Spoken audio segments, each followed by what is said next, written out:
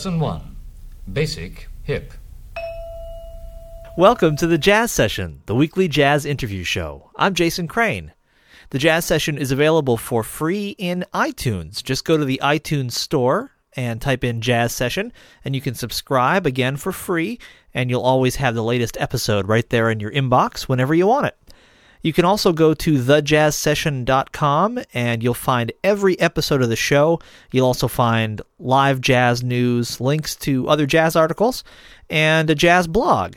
You can find every episode of the show quickly by clicking on the show archive link at the top or the left side of thejazzsession.com.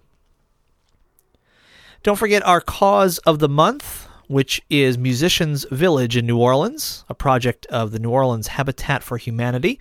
You'll find a link at thejazzsession.com to click on and donate some money to Musicians Village. Thanks very much for supporting them.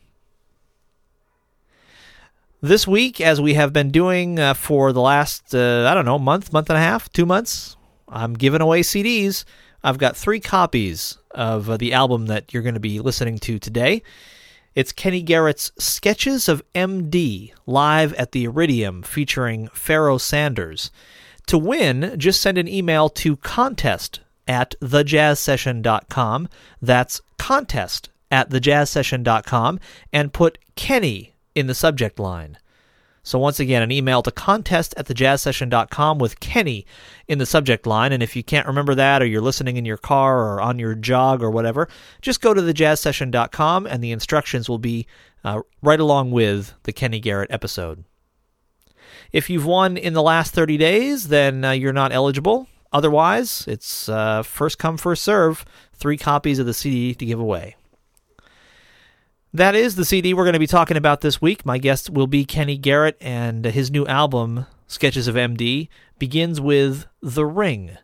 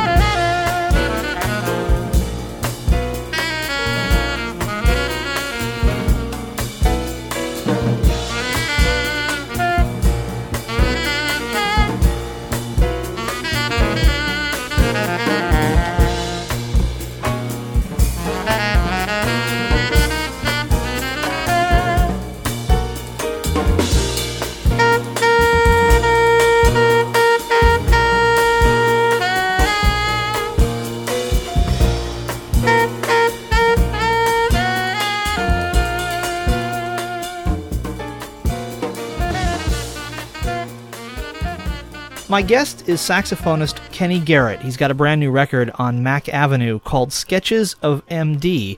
It was recorded live at the Iridium Jazz Club in New York City, and it features another wonderful saxophone player, Pharoah Sanders. Kenny, welcome back to the show. Thank you, Jason. It's this record, I gotta say, is just fun from start to finish. Even the serious, introspective parts just sound like you guys were having a wonderful time on stage. Is that what it felt like from your perspective? Well, actually, we were having a great time. It was actually an opportunity. Really, what I was trying to do with this particular CD, actually, I was trying to document Pharoah and I together, because we had played together a few times, but we never got a chance to document it. So I decided that I wanted to put some songs together to kind of create something that would be a little different, in the hopes of that, going in. So what we did, we basically like doing the sound check of that week, I just introduced these songs, and we went in and we started playing them, and we were having fun. Now, if there's one thing you can say about a Kenny Garrett record, it's that there's not one thing you can say about a Kenny Garrett record. And folks, who are expecting Beyond the Wall 2 or the sequel to almost any previous album are going to get a whole different kind of thing with this record. What were you going for on Sketches of MD? Well, no particular, nothing. I think for me, I was just going for the spontaneity to see, because basically what we were doing, like I said, the songs were new to everyone. It wasn't like something we prepared. Most times when you do a live CD, there's something you play together and you decide you're going to record. What I wanted to do is just present, some new songs and then see what would happen and, what we can come up with. So it wasn't like any conceived kind of idea of what it was going to be. You mentioned the last time we talked that Pharoah Sanders is one of the musicians that you talk with frequently about musical choices that you're making or just about life in general. And I wonder if you can just think back for us a minute to the first time you became aware of Pharoah Sanders as a saxophone player.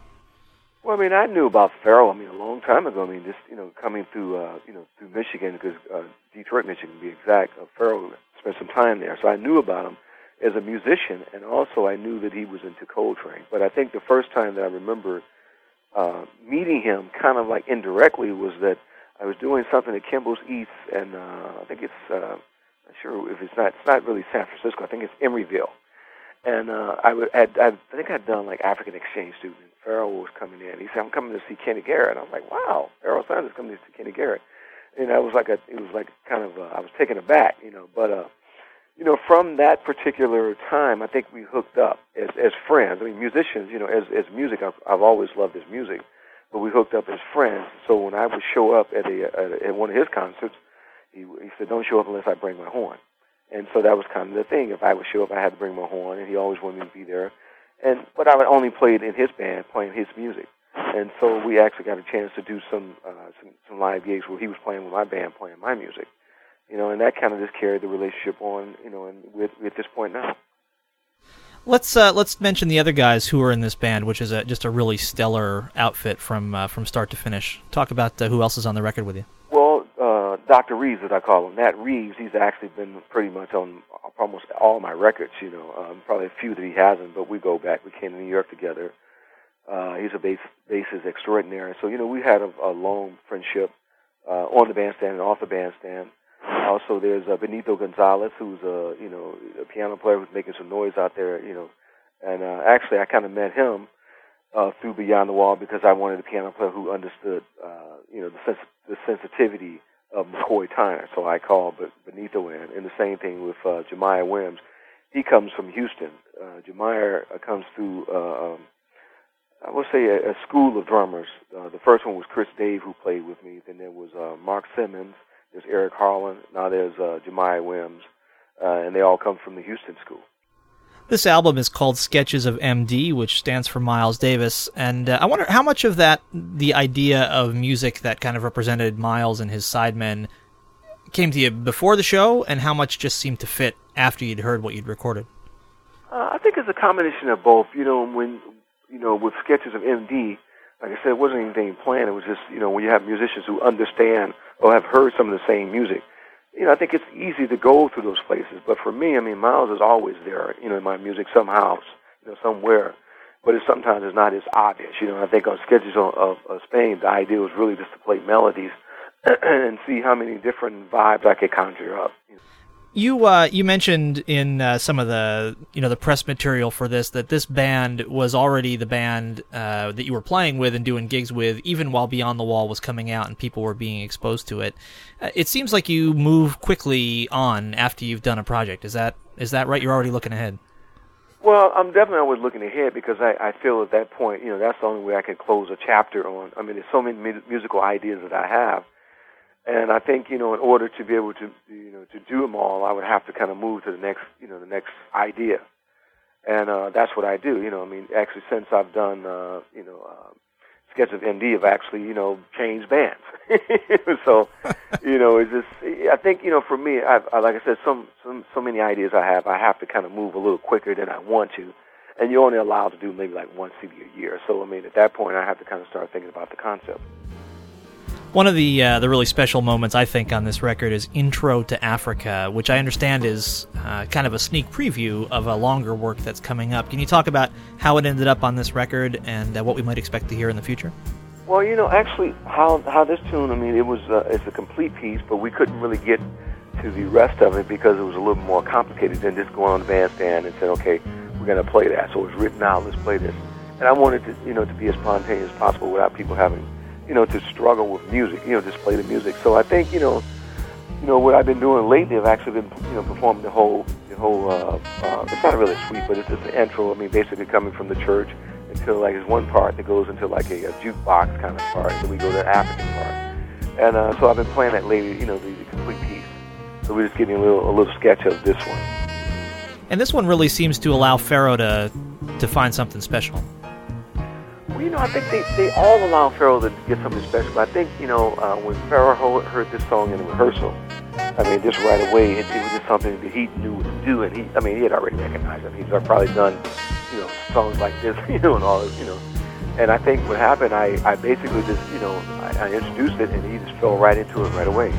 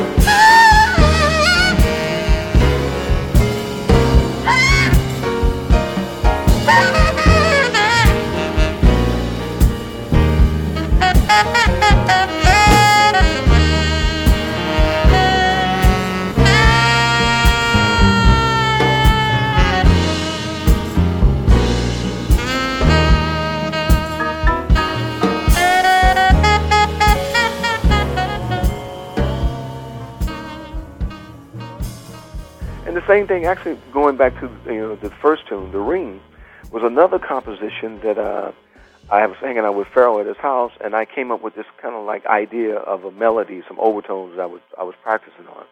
And he told me, just keep working on it, and I said, okay.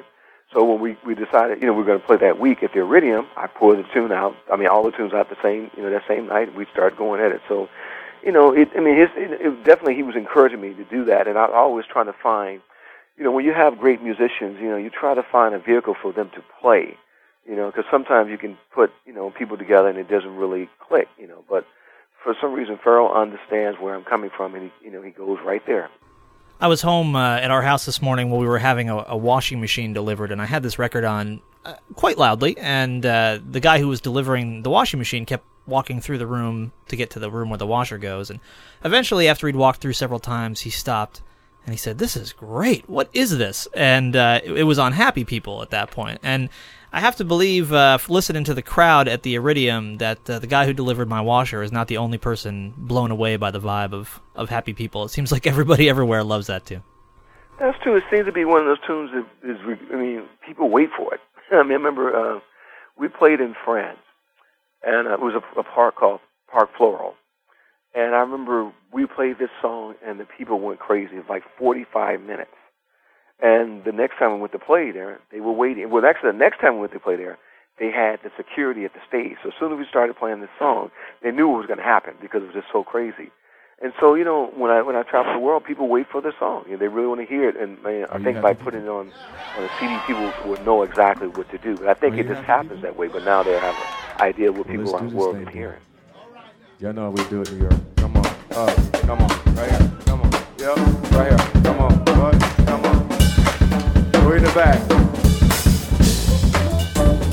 Yeah. For all the happy people, make some noise up in here. All the happy people, make some noise. Yeah.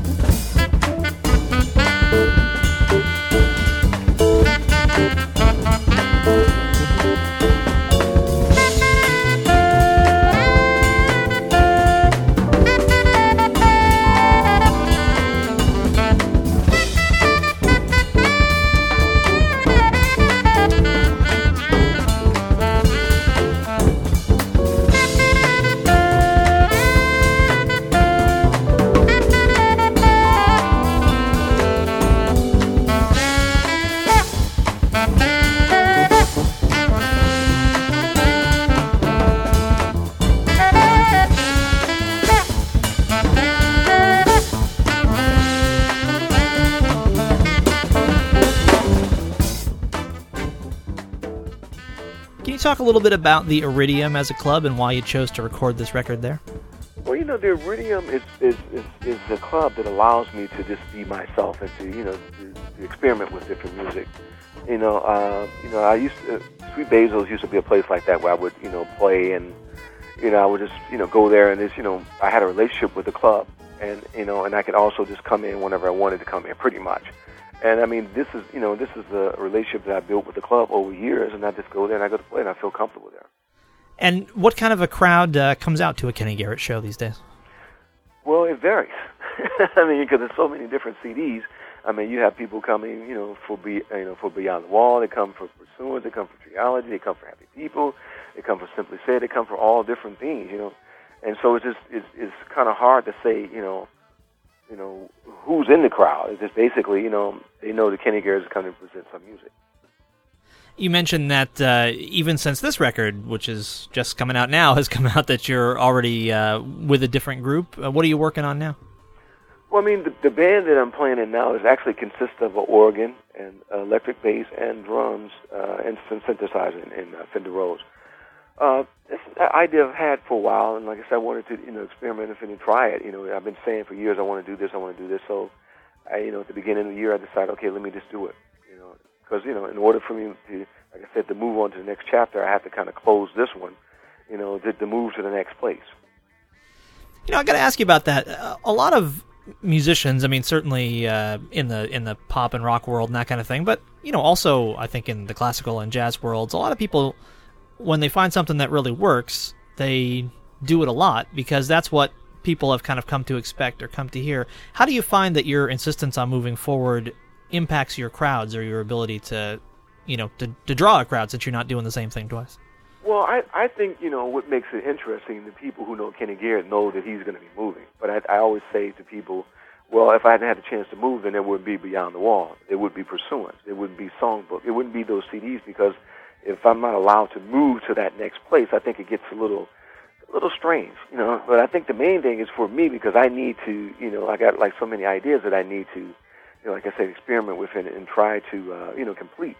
But I think the fans come along. The fans come and they try to come and see what's going on, and they're staring at it. So I think that's the main thing. That they don't, even though there's an element in the music that I think they all gravitate towards, no matter what genre it is. This album is on the Detroit-based label Mack Avenue Records. Why did you make the move to Mack Ave? Well, I felt that Mack was they were hungry and they were really trying to find different ways of presenting the music. And that's the same for myself. I wanted to find a label that would allow me to experiment with different styles. And so I said, well, let me try this label. They seem, they're up and coming, but they're experimenting and they're open. They're trying different, ideas, and that's the same thing that I'm doing. So I figured I needed to find a label that would give me that opportunity. Does which label you're on have a strong impact on what you record or what kind of infrastructure there is for you to record? Well, I think if you have a relationship with the company, I think that helps, to allow you to be yourself because it's a business and people with the record company, they have an idea of what they think will sell, So, but the bottom line is that having a relationship, with a company and being able to to do the music that you want to do. You mentioned earlier that Nat Reeves has been on just about every one of your records. What is it about Nat's playing that makes him a good fit for you? Well, I mean, the first thing is that he has a terrific beat, bass beat, and he has a beautiful sound. But I think the second thing is that he's my friend, and so we go way back. We came to New York together, and so I have ideas, and when you've been performing with someone for years, you kind of write accordingly, or you write something that you think that might challenge them, but at the same time they might bring something new to the table. I think that's with all my friends that I try to. Or musicians, I try to present something that would really challenge them, or some music that we're inspired in and want to, to create something. And I think with Nat, that's what I try to do with him. I just, we just had this relationship, and I know he's gonna give me what I need. You seem to still be having a great time making music and challenging yourself to do new things. Is that the case? Say that one more time, Jay. I say you seem to still be having a great time making music and finding new ways to challenge yourself. Well, that's true. I mean, I think, and trying to move forward, that's the challenge is really just trying to find something, that will motivate you and just keep going. Because I think, one of the biggest lessons I learned from Miles Davis was basically, just to be yourself and, and to keep, you just keep going until it's basically, I'm trying to write a story. And in this story, every time I close a chapter, there's something new that happens, and that's part of, experience, of life, some things I've experienced. I travel the world, travel different places, like I was just recently in Taiwan and Thailand, Japan, and different places, and I try to bring some of those influences or experiences in with my music, but I don't try to separate it. I just try to say this is part of who I am, and I'm sharing it with the world. So, it's, you never know. I mean, I've done, like on Beyond the Wall, it was like, the Asian and Africa and the jazz together, but if I hadn't had opportunity to go to China, I don't think that would have come to fruition. What's coming up next for you in the near future in terms of either performances or recordings or other projects you're working on? Well, as far as recordings, actually I'm going to play at the Iridium, then I'm going to go to D.C., then I'm going out with this band with Chick Corea and John McLaughlin, Christian McBride, and Vinny Colaiuta. And so I'm looking forward to that, and I'm also looking forward to writing some more music for the new band, and working on trying to come up with some new concepts. Well, it sounds fantastic. The new record is called Sketches of MD. It's on Mack Avenue. It's a live recording from the Iridium that also features Pharoah Sanders, and my guest has been Kenny Garrett. Kenny, as always, it's a pleasure to talk to you, and can't wait to hear what you come up with next. Well, thank you, Jason. Thanks, man. All right.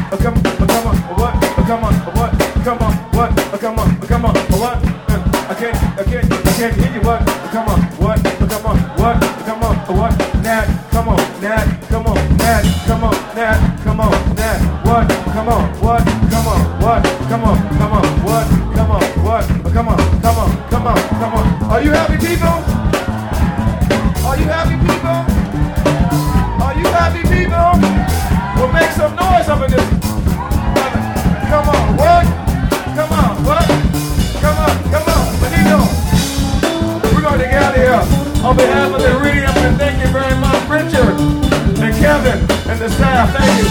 Come on, they're happy to go too. Let's get out of here. Once again, Benito Gonzalez, Nat Reeves, Jemai Williams, and Pharoah Sanders. Thank you.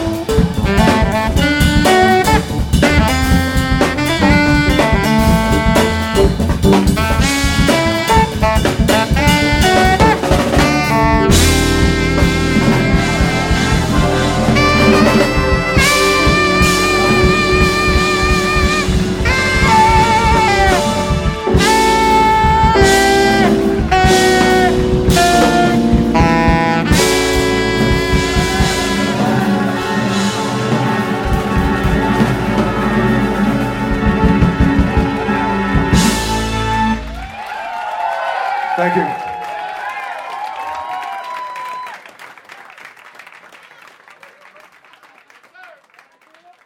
That was Kenny Garrett from his new album Sketches of MD live at the Iridium. You can win a copy of the CD by sending an email to contest@thejazzsession.com. That's contest@thejazzsession.com with Kenny in the subject line. The Jazz Session is available for free in iTunes. I encourage you to go there, type in Jazz Session in the iTunes store, and you'll have every episode for free right there on your computer whenever you want it.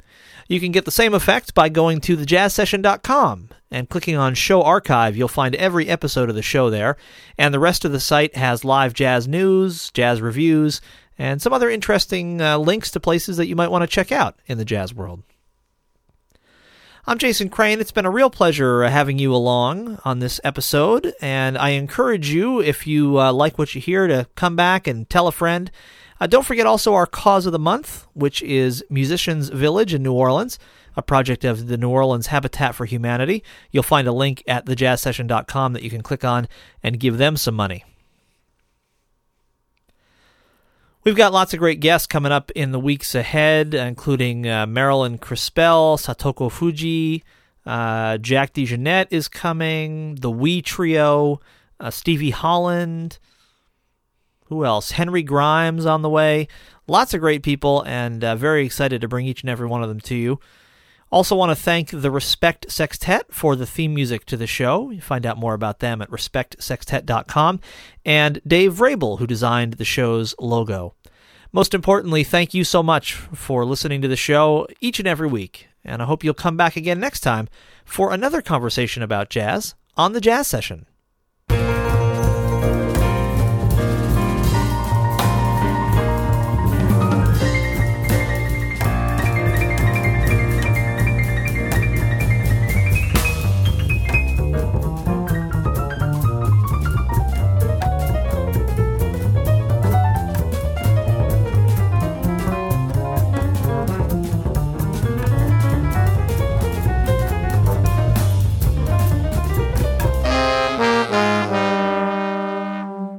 Thank you for listening. Bye.